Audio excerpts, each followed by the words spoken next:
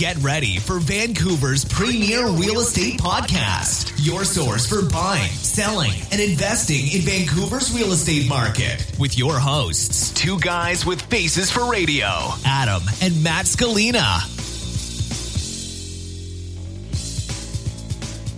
And welcome back to Vancouver Real Estate Podcast. I'm your host, Adam Scalina. And I'm your other host, Matt Scalina. We have an excellent episode for you today. We always do, but first we should quite seriously address the intro music. Yeah, the intro music. A lot of people have been writing in. We were kind of making a joke of it before, but turns out some people seriously dislike that music. They seriously dislike the intro music. So we're thinking, we're thinking. You know, I feel bad because it took Matt weeks with the Echo machine to actually sort that. I think my career, my intro music career is basically finished. I don't have any Echo machine. Is that a thing?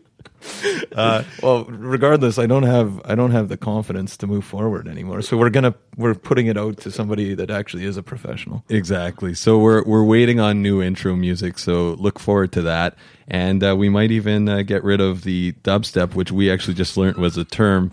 And which also took me a long time. Yeah, apparently the transition music is called dubstep. So we're probably going to get rid of that as well. Yeah. But thanks for your feedback. It's always appreciated. We appreciate it all. But hopefully we get an intro that we can actually stick with because, frankly, it's more the content, isn't it? Yeah. I think that's the most important.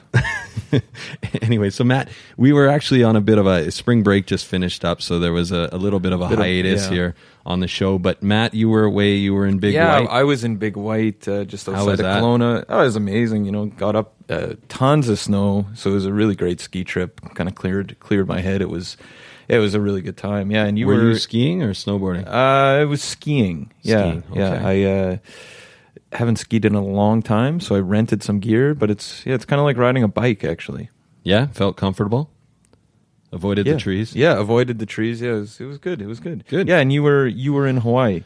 I was in Hawaii, and it was my first time. We were staying in an area called Kihei in Maui. You know, really beautiful place. Sunsets are amazing, and I know a lot of people from Vancouver actually go to Hawaii. Half the people I've been meeting seem to have either just returned from Hawaii or are on their way. Honestly, with the dollar the way it is, probably not the best place to be going right now in the U.S. Terrifying. But anyways, it was a great trip, and actually, I had an interesting. We were talking about this. You were telling me on the weekend about you bought a poster.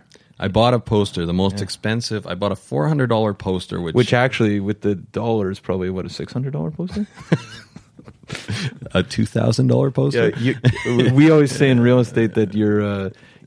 People from the States are getting a 30% discount. You right? Actually got, what's the opposite of discount? Yeah, exactly. It was expensive, and it was a total impulse buy.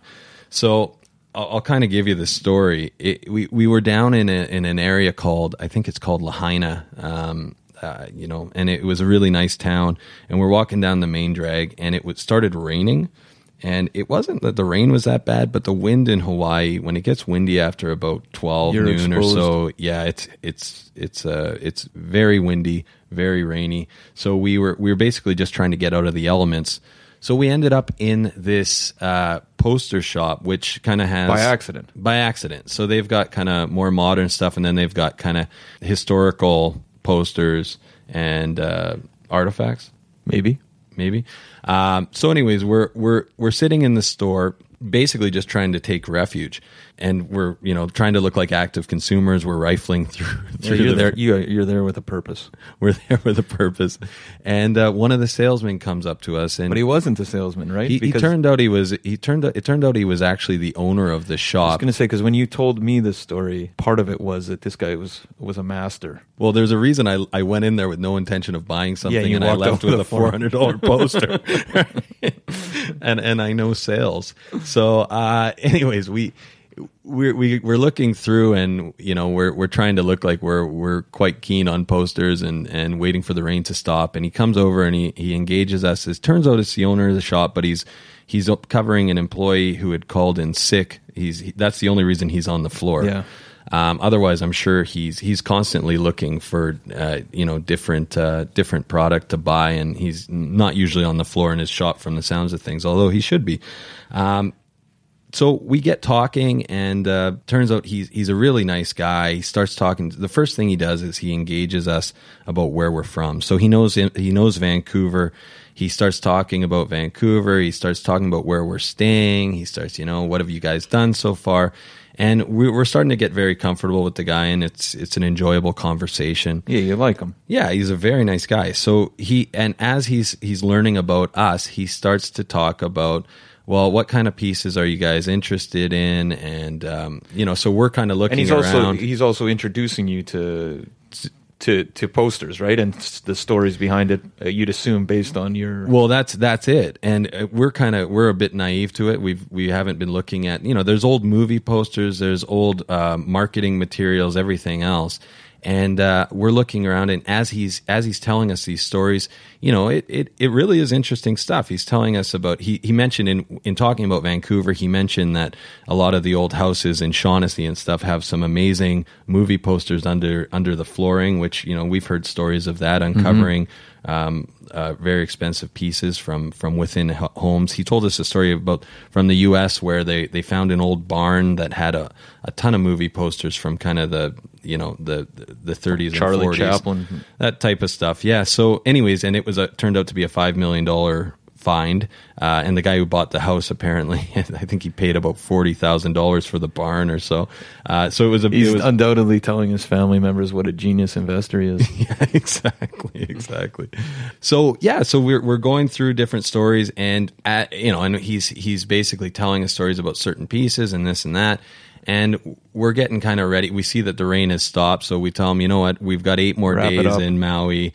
We'll definitely be back. And to be honest, like when I was leaving, I remember I was thinking, I actually do kind of want to come back because it would be nice to get something for but the funny part is that in the way that he told the stories and engaged you, seems like he took something that you maybe weren't that interested in and didn't see the value in, and showed you exactly why it was. I mean, a poster shop, right? That's something that... Well, and not a lot of people... It was having product knowledge and kind of going through each piece that I said, wow, this is actually really interesting. I mean, and his point was, working in this industry, he said over time, he's really trying to connect people with the right poster. Right. And what he meant by that was, he told us a few stories about certain people that had walked through his door, and there was something really meaningful for them. So maybe it was a movie that they shared with a partner that's now passed the first on, date, or the first date, or something along those lines. And having these, if there's a story behind the poster, that's his favorite part about the job, is connecting somebody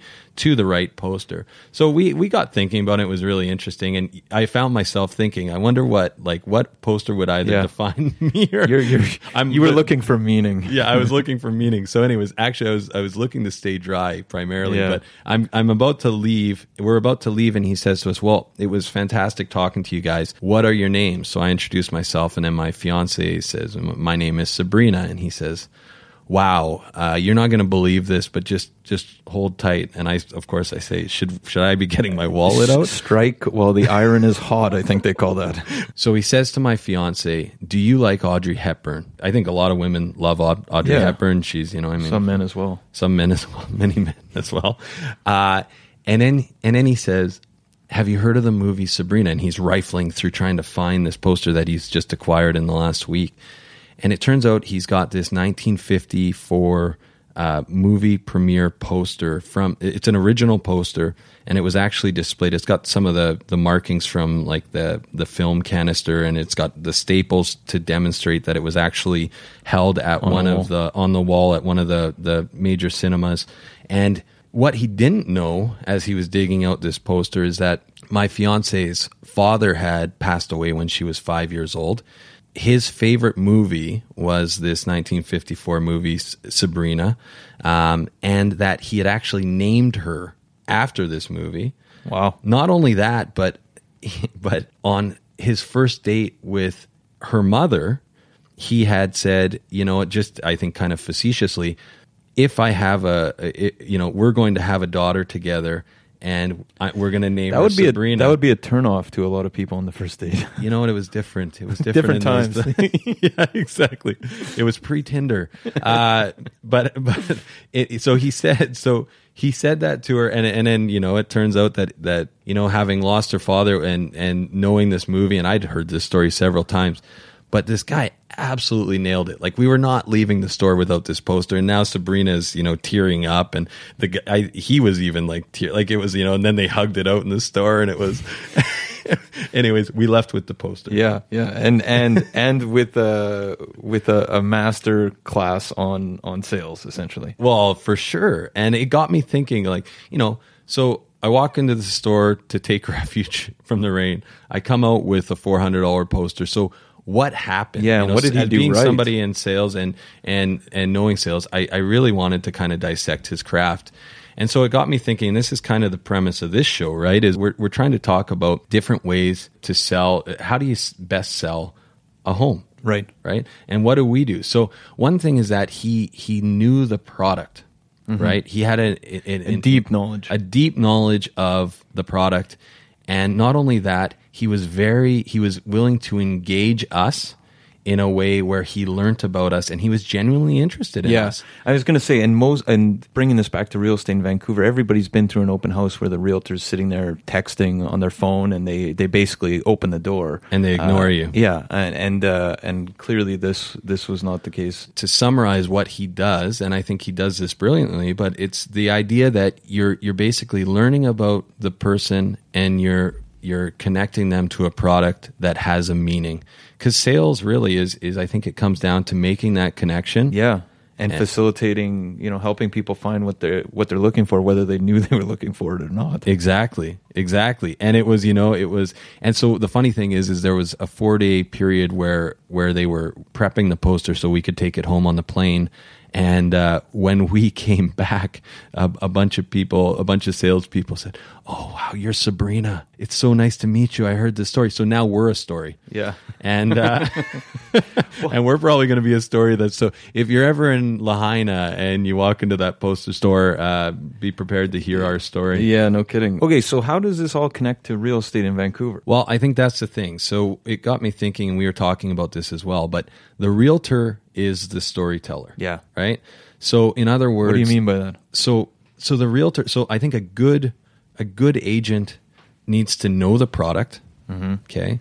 And be constantly learning about the product. And when I say product, so knowing a house or knowing a condo or knowing a condo building or knowing a commercial space. Knowing as much about the product as possible. Exactly. So product knowledge, but also like a deep product knowledge, but also a deep understanding of the area and, the history of the property, and learning as much as they can about that specific product. Mm-hmm. And then also learning about the market. And the target market. The target market, yeah. So who is the buyer for this particular property? And not only marketing to them, but as people come through, engaging them in kind of a meaningful way, and learning about what their goals are and understanding what their objections are. Framing the narrative, essentially. Yeah, framing the narrative of each individual property. Right, just as the poster salesman, poster owner did. Yeah, owner of the poster shop. Nailed it. That's a tongue twister. So that goes to say, so if we're talking about how to best sell your home, so one of the first point would be find an agent that has area expertise, right? That's willing to, if they don't know about your particular home, they should. I mean, they should have a general idea of, say, the history. If you're selling a 1940s house in East Vancouver, well, what is the backstory of those bungalows? Why were they built? Were they the post-war bungalows? Were they built for soldiers returning home? How were they built? What were the building practices of that time? Were the houses running on oil? Was there, there's so many questions to know. So make sure that you engage a realtor that actually understands the product. But then also the area, right? I mean, you don't want to be, personally speaking, if a guy works the Surrey market, I don't want him to sell my Vancouver home.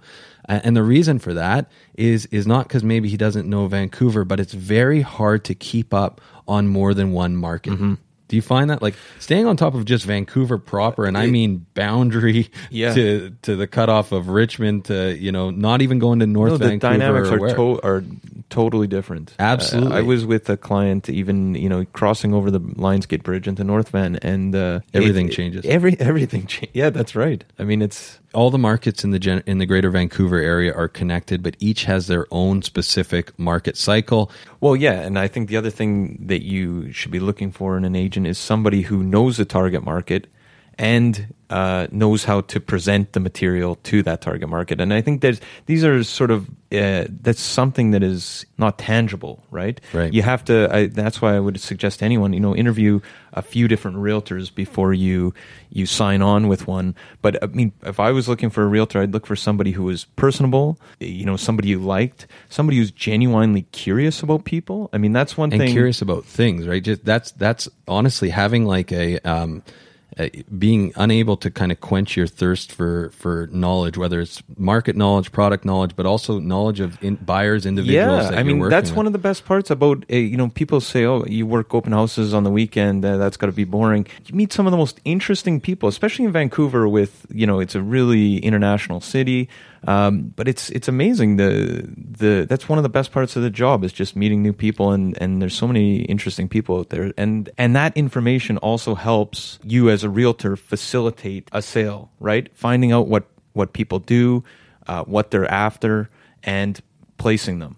Right. Okay, so part of it is finding a realtor that a real estate agent that knows the product, but also knows the market, and so general market conditions, but also the target market, and is willing to engage people. So one of the ways we think of our listings is how to control the narrative, how to shape the narrative, but also to control it, and that's a process we work with sellers on. And there's a number of real minor ways that you as a seller, minor and major, but can help. But they all work together into a kind of a system, right? And how to properly and effectively go about marketing your property. So we'll just go through what I think is kind of, and this is not an exhaustive list by any stretch. No. And each property, we should say at the outset, has its own specific marketing plan. But let's just talk about kind of the 10 that come to mind. Yeah. Okay. So number 1, declutter. So what does that mean, Matt? Let's flesh that out. A lot of people have heard this word declutter. Yeah. Well, I mean, it's just almost inevitably, if your house or apartment or condo is lived in and you're a normal person, you have too much stuff. Exactly. And I tell people often that if you want to see what something that's decluttered looks like, go to a developer display suite for a pre-construction condo. The reason that you walk into those and you say, wow, and it captures the imagination because you think, I would love to live like this. Well, guess what? Nobody lives in that display suite, and that's the only way. Nobody lives like this. Yeah, and that's the only reason it looks like that, right? Yeah. It's like, like an apple sits on the counter with a perfect knife all the time. Yeah, exactly. And there's a bottle of wine always on the table. But I want to read these magazines. Yeah, exactly. But it's a very so that's a good idea of what you want to make your place look like you honestly don't live in it. Right. So and part of that's decluttering. Another part is depersonalizing. Right. So we walk through the entire house, and each room systematically we choose what gets put away, what needs to be boxed up. So what are some obvious ones? So for example, like a cluttered bookshelf, or a countertop in the kitchen that has a bunch of different appliances on it. So like, we're going to put the coffee maker in the cupboards. We're going to move the blender. We're going to make it clean surfaces, and basically anything that doesn't have to be there gets moved essentially. Right. And another obvious one, of course, is family photos. Photos.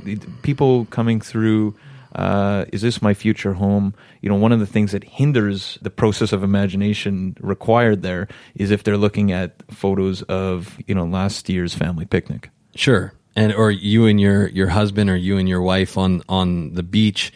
It's hard to not see this property as your specific home and not theirs, right? So that's number 2, is to depersonalize. So get rid of all personalized photos. And I would also say get rid of anything like cards. So like say cards from your family members, that sort of thing. Anything that's like a kind of really personalized in the sense of maybe art that might be not very generic. Right.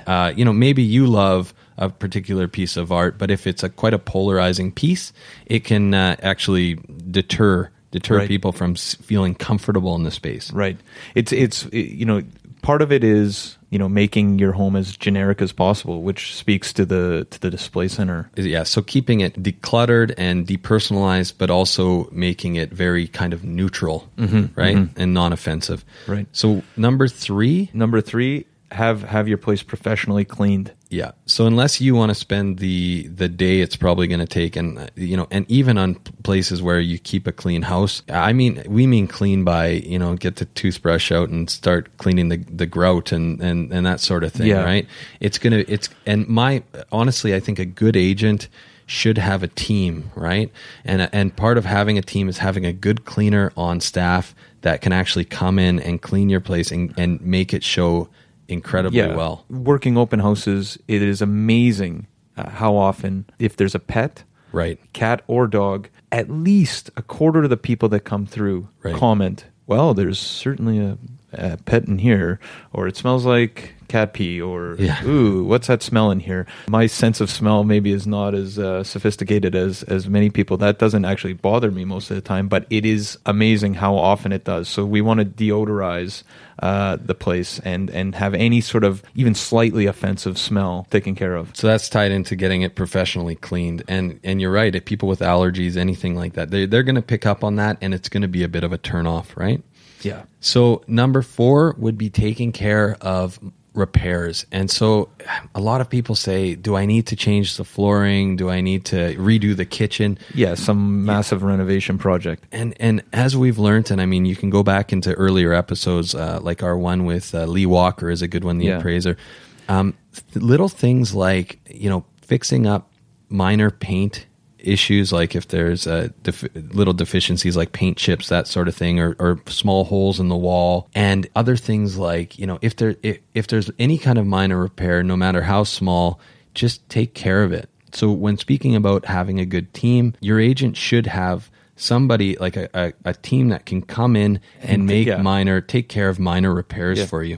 And you know what, thinking back to Lee Walker's point, I mean, he was talking about doing those minor repairs even before an appraisal, because that adds value even for a professional appraiser walking through. So it really matters, when you have a large number of groups coming through. You're trying to handle any sort of objections when people are pointing out, hey, what's that? Right. Ooh, the paint here is and perception is reality too. So when people see little tiny marks, or it makes people think that this house is not owned by somebody who's meticulous, who cares, right? Yeah. So taking care of all the minor things, you don't want the flaws to show. In this case, I often advise people, don't spend a lot of money doing this, but it's the little things that matter, right? So moving on to number 5, furniture arrangement. Exactly, furniture arrangement. So furniture arrangement, what I mean by this, and we've seen this countless times, this is what we do is in our first consultation, we go through each room and talk about furnishings and how to arrange them. And then we also decide whether we're going to stage a property or partially stage a property. Right. And one thing that we often advise against is what I've been seeing kind of time and time again. In busy markets, it's not too significant that a property is vacant. I mean, you can definitely sell a vacant property, but what I think people need more than anything are cues. So what do I mean by that? So I've had people walk into bedrooms before. They look, they see a door, a closet, and a window, and they say, "What's this room?" Because there's an ensuite bathroom as well. Because there's no bed. Yeah. But some people are not used to looking at properties. And I also think that some people are not spatially gifted. Yeah. Well, not only what is this room for, but you'll have 1,000 square foot 2-bedroom, and they walk into the master bedroom and say, this is so, does a queen size bed fit in here? Right. And you're thinking, this is a very large bedroom. Well, so that's the thing. So it would make, if a room seems somewhat small, or if you think that's going to be an objection, put a queen size bed in there. Like I've got in the back of my trunk at all times, I have a queen size blow up mattress that I use, and I put it into second bedrooms often. And I do that just for I've heard that objection so many times. This room wouldn't fit a queen size, and I've measured it, so I know it does. And and you end up kind of arguing with this person as to whether a queen size bed would fit in there. Take that out of the conversation. Yeah, exactly. I was going to say, if this is handling objections, just that objection doesn't exist if you've actually put a bed in there to show. Exactly. And then the question is, can I fit my end table? Yeah. But that's why I have a blow up end table in my trunk. So that's number 5. And the other thing about furniture arrangement is also getting a place to show incredibly well. So we've got an incredible stager who she does. She's going to come on. We're going to actually have her on in the future, but she does partial staging as well. So maybe your furniture is amazing, but there's a few highlight pieces that we'd like to use just to make it look like that developer display unit. And or maybe you have an incomplete set of furniture. Maybe that second bedroom, you just use it for storage. Well, we want to get it set up like a bedroom because most people are going to use it as a bedroom, right? So that's another thing. Yeah, and these things, just to be clear, are all about, going back to our original point, allows us to kind of shape the narrative and create a story for potential buyers. Right. And that's so making sure that we have control over how we present the property, right? Exactly. So what's now number 6? Well, number 6 is kind of now shifting gears a bit into how we can actually bring your place to market. So what we can do kind of in prep is the first 5. Now what we can actually do to start getting it ready to actually hit MLS and actually get maximum exposure. Number 6 would be a proper market analysis. Yeah. Well, I was going to say, because part of what we're doing here is, hey, you can declutter, depersonalize, you can professionally clean, and we can talk all day about a narrative, but unless you have people coming through and actually seeing the property, I mean, you think of Sabrina in that poster. I mean, hey, he's got a million different stories, a million different people coming through his store, but he needs people coming through the store. The crucial point here is maximum exposure and how we go about that. So we say this 10 times a day, but it's getting bodies through the property. It's getting maximum exposure. So how do you do that? Well, on the one hand, you get a proper market analysis. So you may think your property is worth this amount because you heard that your friend down the street sold 6 months ago for X amount of dollars. Well, 6 months ago is not current, and it could have significantly different factors or attributes to that property that make your property either significantly more valuable or significantly less valuable. What was the lot size? How many bedrooms were upstairs? Was there a separation in the bedrooms? Because what was the condition of the unit? Yeah. How did they actually present it? Yeah, down did to it the look like things. A hoarder lived in it, or was it staged and properly cared for? There's so many things to consider, and that also goes to show, like, we see this time and time again where there's a discrepancy between the same floor plan selling in a building, right? Like an O2 plan on the 5th floor sells for more money than an O2 plan on the 9th floor, right? Even though you think the 9th floor I'd rather live on the 9th floor. Well, most people would, and there's value in floor height. But you'll see that the presentation of a property can often yield better results, in a very similar, even because it creates potentially, everybody is going after the multiple offers situation, right? But a property that's presented well garners more attention and the potential for a multiple offer situation, which inevitably leads to a better sale price. Exactly. So getting it ready, but then having a market analysis done that's current. So you're looking at all the sold comparables in either the building or the area, and you're looking at active comparables in the building and the area. You're looking at the stats and how the market has changed, but you're getting good information from your agent to come up with a general area of where you hope to land And also, and helps point to the best strategy for your property when you're looking at recent solds and active comparables and how long they've been on the market. I mean, it speaks to your property in a way that is useful. So 7 is coming up with a pricing strategy based on that market analysis that's effective. And one of the things here is, and you say this to buyers in this market and sellers as well, pricing strategy, it is tethered to market value, of course. But often how I like to pitch it is part of the advertising strategy. Right. It's not necessarily where you want to end up. It's more about getting people through the door. So, and I mean, and we've probably said this before, the 99 cents strategy. We work with a lot of buyers. And if anyone can think about this, what's your budget? Well, I'm looking up to 700,000. Well, I'm looking up to 400,000. Well, I can't go over 500,000. So anything at 499 or 499,000 at that, if your price point's at 500,000, you're going to see. And there's a lot of people out there that's the way everyone is structuring their search. So working within this particular price band. So what you mean by that is, so if I'm set up on an automated listings software and I say maximum 500 and we list the property at 509, it's not going to show up in my listings. And not only yours.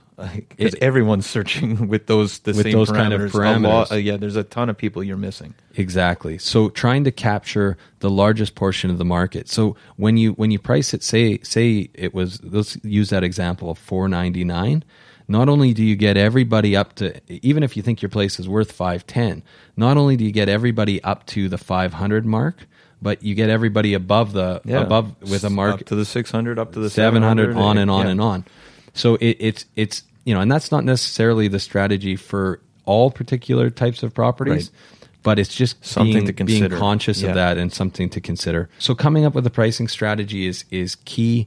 And from that pricing strategy, number 8 is how you unroll the property. So from everything from when it hits MLS to the showing schedule to offer presentation. Right. And this is, we've covered this in how to win a multiple offers situation. Right. That the market is structured in a way right now. Very active market. It's this would be a different strategy in this very hot market than it would be in a balanced market or in a buyer's market. Right. But generally speaking, what we like to do is we like to come on a Monday, right? Meaning that we hit MLS on a Monday. Yeah. Monday is also, it's funny, but looking at charts of when people are active looking at listings, there's always a spike on Monday because Monday is when people are back at the office. And quite employers cover your ears, but people at work often look at real estate. Real estate is during the office days when you're not talking to people, but at 5:30 they've been looking because you get a lot of calls. So coming on early in the week, and what that also does is it provides 5 days of momentum for the open house. So people are seeing the property and they're getting excited about actually getting, maybe they've looked at the photos 50 times before they've already kind of fallen in love with the property before they actually get to see it on the weekend, right? So coming on early in the week and having then scheduled showings, and part of that is, like we said in the past, to be wary of if you're a buyer, but a selling strategy is pressurize the situation, have as many people through at once. The interest level's high, and you know what? It's human nature. But everybody wants something that other people want, right? That's just the way it goes. And or the reverse way of saying that is people start to question if other people don't want it. Yeah. What am I missing, right? Yeah, exactly. Okay, so having a good pricing strategy, having a showing schedule, how you unroll a listing. Well, and number 9, which speaks to your point about people having fallen in love with the property before they've even seen it, speaks to having.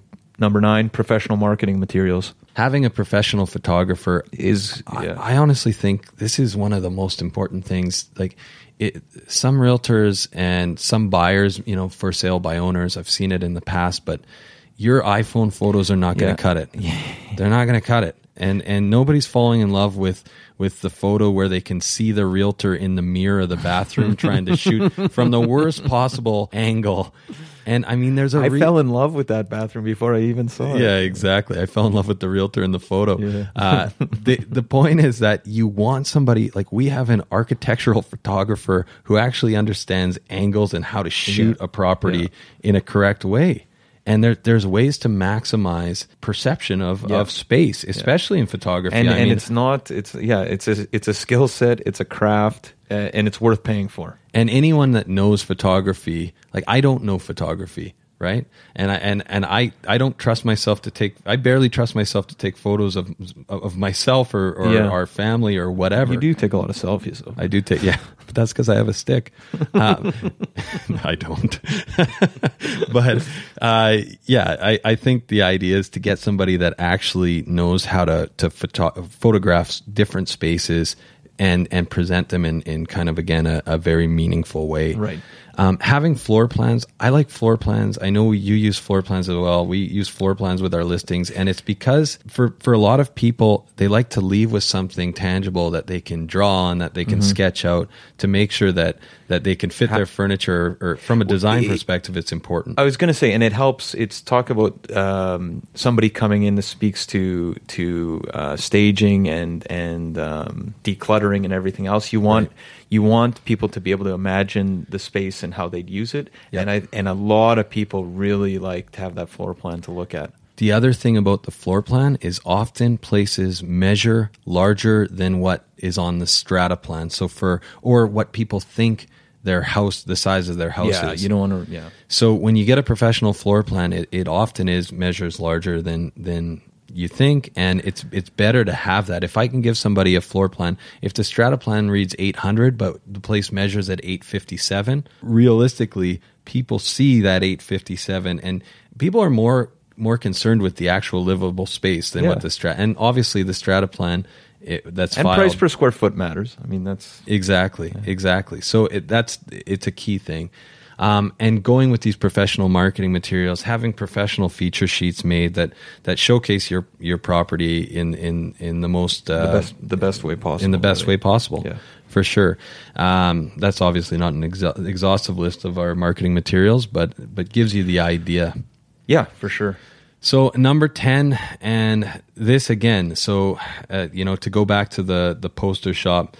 Getting bodies through, right? If you can have the best posters in the world and stories for everyone, but if you don't have somebody coming if you don't have somebody coming into your store, you're not able to really work with anything. Mm-hmm, mm-hmm. So having the best marketing plan in terms of maximizing the exposure to your property. So that could mean the way that your agent. So first of all, the websites that they're putting the property on. So MLS is an obvious, that's where you're going to get the most exposure. Print publications. Some people still look at print publications. Yeah.